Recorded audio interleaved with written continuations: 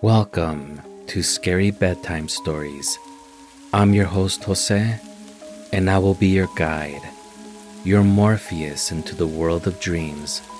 The goal of this podcast is to help you fall asleep by relaxing you, taking your restless mind off your problems, and help you get the rest that you deserve while I read to you a horror classic.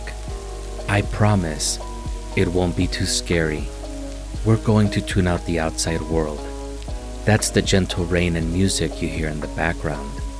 Hopefully, that'll be enough to drown out your neighbor's barking dog or the sirens from the high-speed police chase happening outside your window. Put this episode on repeat or make a playlist of several episodes while we wait for the Sandman to come. Focus on your breathing. To quote Gavin Rossdale from Bush, breathe in, breathe out. Breathe in, breathe out. Breathe in. I'll stop joking around. But if you want to hear more of my jokes, check out my other podcast, Technically a Conversation, a podcast I do with my lovely co-hosts, Isela and Elena. We love to cover weird topics and make you laugh in the process. A link will be in the show notes, or go to technicallyaconversation.com. With all that out of the way, let's get started. Make yourself comfortable in your bed. Flip that pillow around to the cool side and relax your breathing. Smear some Vicks Vapor Rub under your nose and focus on how soft and cool your sheets are. Today, I'll be reading you part 2 and 3 of The Monkey's Paw by W.W. Jacobs. In the brightness of the wintry sun next morning, as it streamed over the breakfast table, he laughed at his fears. The room felt as it always had, and there was an air of health and happiness which was not there the previous night. The dirty, dried up little paw was thrown on the cabinet with a carelessness which indicated no great belief in what good it could do. "I suppose all old soldiers are the same," said Miss White. "The idea of our listening to such nonsense. How could wishes be granted in these days? And if they could, how could 200 pounds hurt your father?" "Might drop on his head from the sky," said Herbert. "Morris said that things happened so naturally," said his father, "that you might, if you so wished, not see the relationship." "Well, don't break into the money before I come back," said Herbert, as he rose from the table to go to work. "I'm afraid I'll turn you into a mean, greedy old man, and we shall have to tell everyone that we don't know you."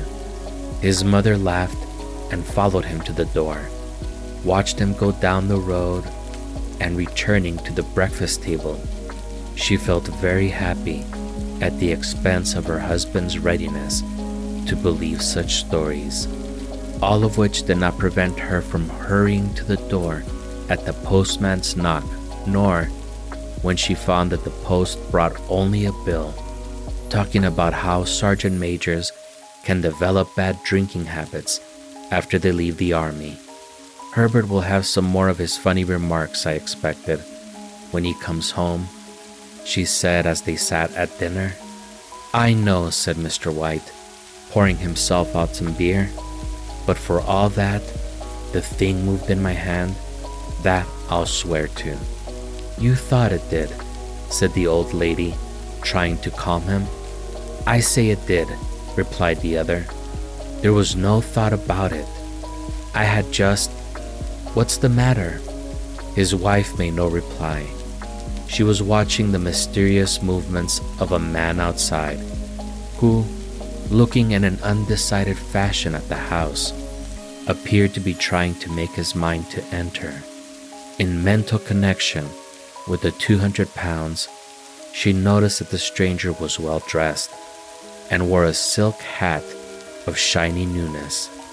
3 times he stopped briefly at the gate and then walked on again. The 4th time, He stood with his hand upon it, and then with sudden firmness of mind, pushed it open and walked up the path. Miss White at the same moment placed her hands behind her, hurriedly untied the strings of her apron, and put it under the cushion of her chair. She brought the stranger, who seemed a little uncomfortable, into the room. He looked at her in a way that said that there was something about his purpose that he wanted to keep secret, and seemed to be thinking of something else as the old lady said she was sorry for the appearance of the room and her husband's coat, which he usually wore in the garden. She then waited as patiently as her sex would permit for him to state his business, but he was at first strangely silent. "I was asked to call," he said at last, and bent down and picked up a piece of cotton from his trousers. "I come from Ma and Megan's." The old lady jumped suddenly as in alarm. "Is anything the matter?" she asked breathlessly. "Has anything happened to Herbert? What is it? What is it?" Her husband spoke before he could answer. There, mother," he said hurriedly. "Sit down and don't jump to a conclusion. You've not brought bad news, I'm sure, sir." And eyed the other, expecting that it was bad news, but hoping he was wrong. "I'm sorry," began the visitor. "Is he hurt?" demanded the mother wildly. The visitor lowered and raised his head once in agreement. "Badly hurt," he said quietly, "but he is not in any pain." "Oh, thank God," said the old woman, pressing her hands together tightly.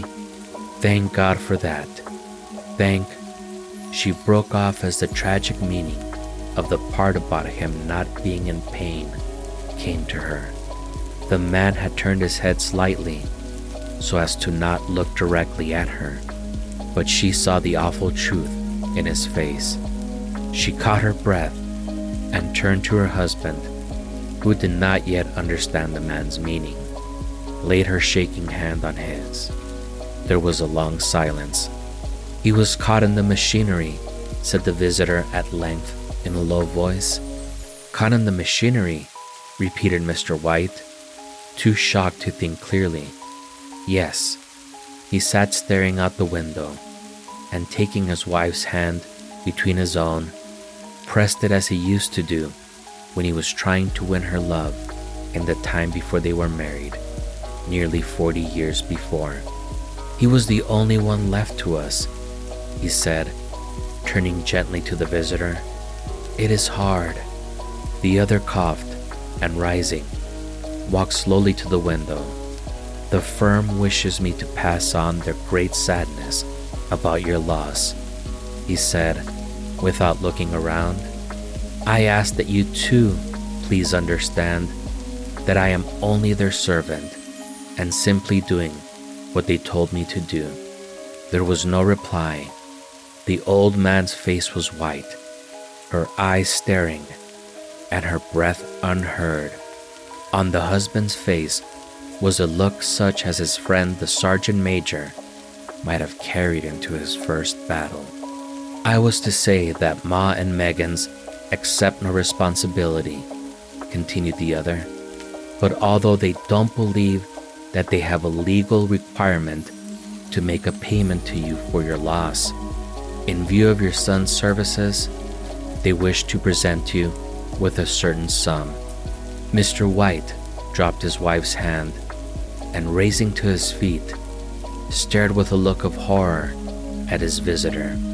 His dry lips shaped the words, "How much?" £200 was the answer. Without hearing his wife scream, the old man smiled weakly, put out his hands like a blind man, and fell, a senseless mass, to the floor. Part 3. In the huge new cemetery, some 2 miles away, the old people buried their dead and came back to the house, which was now full of shadows and silence. It was all over so quickly that at first they could hardly realize it, and remained in a state of waiting for something else to happen. Something else which was too light this load, too heavy for old hearts to bear. But the days passed, and they realized they had to accept the situation, the hopeless acceptance of the old. Sometimes they hardly said a word to each other, for now they had nothing to talk about, and their days were long to tiredness. It was a week after the old man, waking suddenly in the night, stretched out his hand and found himself alone. The room was in darkness, and he could hear the sound of his wife crying quietly at the window. He raised himself in bed and listened. "Come back," he said tenderly. "You will be cold." "It is colder for my son," said the old woman, who began crying again. The sounds of crying died away in his ears. The bed was warm, and his eyes heavy with sleep. He slept lightly at first, and then was fully asleep until a sudden wild cry from his wife woke him with a start. "The paw!" she cried wildly.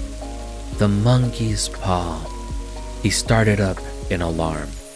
Where is it? What's the matter?" She almost fell as she came hurried across the room toward him. "I want it," she said quietly. "You've not destroyed it?" "It's in the living room, on the shelf above the fireplace," he replied. "Why?" She cried and laughed together, and bending over, kissed his cheek. "I only just thought of it," she said. "Why didn't I think of it before? Why didn't you think of it?" "Think of what?" he questioned. "The other 2 wishes," she replied quickly. "We've only had one." "Was not that enough?" he demanded angrily. "No," she cried excitedly. "We'll have one more. Go down and get it quickly and wish our boy alive again." The man sat up in bed and threw the blankets from his shaking legs. "Good God, you are mad," he cried, struck with horror. "Get it," she said, breathing quickly. "Get it quickly and wish. Oh, my boy, my boy." Her husband struck a match and lit the candle. "Go back to bed," he said, his voice shaking. "You don't know what you are saying." "We had the first wish granted," said the old woman, desperately. "Why not the second?" "A coincidence?" said the old man. "Go get it and wish," cried his wife, shaking with excitement. The old man turned and looked at her, and his voice shook. "He has been dead 10 days, and besides I would not tell you before, but I could only recognize him by his clothing. If he was too terrible for you to see then, how now?" "Bring him back," cried the old woman, and pulled him toward the door. "Do you think I fear the child I have nursed?" He went down into the darkness and felt his way to the living room, and then to the fireplace. The talisman was in its place on the shelf, and then a horrible fear came over him that the unspoken wish might bring the broken body of his son before him, before he could escape from the room. He caught his breath as he found that he had lost the direction of the door, his forehead cold with sweat. He felt his way around the table and along the walls until he found himself at the bottom of the stairs with the evil thing in his hand. Even his wife's face seemed changed as he entered the room. It was white and expectant, and to his fears seemed to have an unnatural look upon it. He was afraid of her. "Wish," she cried in a strong voice. "It is foolish and wicked," he said weakly. "Wish," repeated his wife. He raised his hand. "I wish my son alive again." The talisman fell to the floor, and he looked at it fearfully. Then he sank into a chair, and the old woman, with burning eyes, walked to the window and opened the curtains. He sat until he could no longer bear the cold, looking up from time to time at the figure of his wife staring through the window. The candle, which had almost burned to the bottom, was throwing moving shadows around the room. When the candle finally went out, the old man, with an unspeakable sense of relief at the failure of the talisman, went slowly back to his bed. And a minute afterward, the old woman came silently and lay without movement beside him. Neither spoke, but lay silently, listening to the ticking of the clock. They heard nothing else other than the normal night sounds. The darkness was depressing, and after lying for some time, building up his courage, the husband took the box of matches and, lighting one, went downstairs for another candle. At the foot of the stairs, the match went out, and he stopped to light another, and at the same moment, a knock sounded on the front door. It was so quiet that it could only be heard downstairs, as if the one knocking wanting to keep their coming a secret. The matches fell from his hand. He stood motionless, not even breathing, until the knock was repeated. Then he turned and ran quickly back to his room and closed the door behind him. A third knock sounded through the house. "What's that?" cried the old woman, sitting up quickly. "A rat," said the old man shakily. "A rat. It passed me on the stairs." His wife sat up in bed, listening. A loud knock echoed through the house. "It's Herbert," she screamed. "It's Herbert." She ran to the door, but her husband was there before her, and catching her by the arm, held her tightly. "What are you going to do?" he asked in a low, scared voice. "It's my boy. It's Herbert," she cried, struggling automatically. "I forgot it was 2 miles away. What are you holding me for? Let go. I must open the door. For God's sake, don't let it in," cried the old man, shaking with fear. "You're afraid of our own son," she cried, struggling. "Let me go. I'm coming, Herbert. I'm coming." There was another knock, and another. The old woman, with a sudden pull, broke free and ran from the room. Her husband followed to the top of the stairs and called after her as she hurried down. He heard the chain pulled back and the bottom lock open. Then the old woman's voice, desperate and breathing heavily. "The top lock," she cried loudly. "Come down. I can't reach it." But her husband was on his hands and knees, feeling around wildly on the floor in search of the paw. If only he could find it before the thing outside got in. The knocks came very quickly now, echoing throughout the house, and he heard the noise of his wife moving a chair and putting it down against the door. He heard the movement of the lock as she began to open it, and at the same moment he found the monkey's paw and frantically breathed his third and last wish. The knocking stopped suddenly, although the echoes of it were still in the house. He heard the chair pulled back and the door opened. A cold wind blew up the staircase, and a long, loud cry of disappointment and pain from his wife gave him the courage to run down to her side and then to the gate. The street light opposite shone on a quiet and deserted road. This concludes The Monkey's Paw by W.W. Jacob. Stay tuned for the next episode, where we'll start a new story. If you enjoyed the podcast and it helped you sleep, don't forget to subscribe, tell a friend, and leave me a review. You can also follow me on the socials at Scary Bedtime and listen to my other podcast at technicallyaconversation.com. All the links will be in the show notes. Have a good night.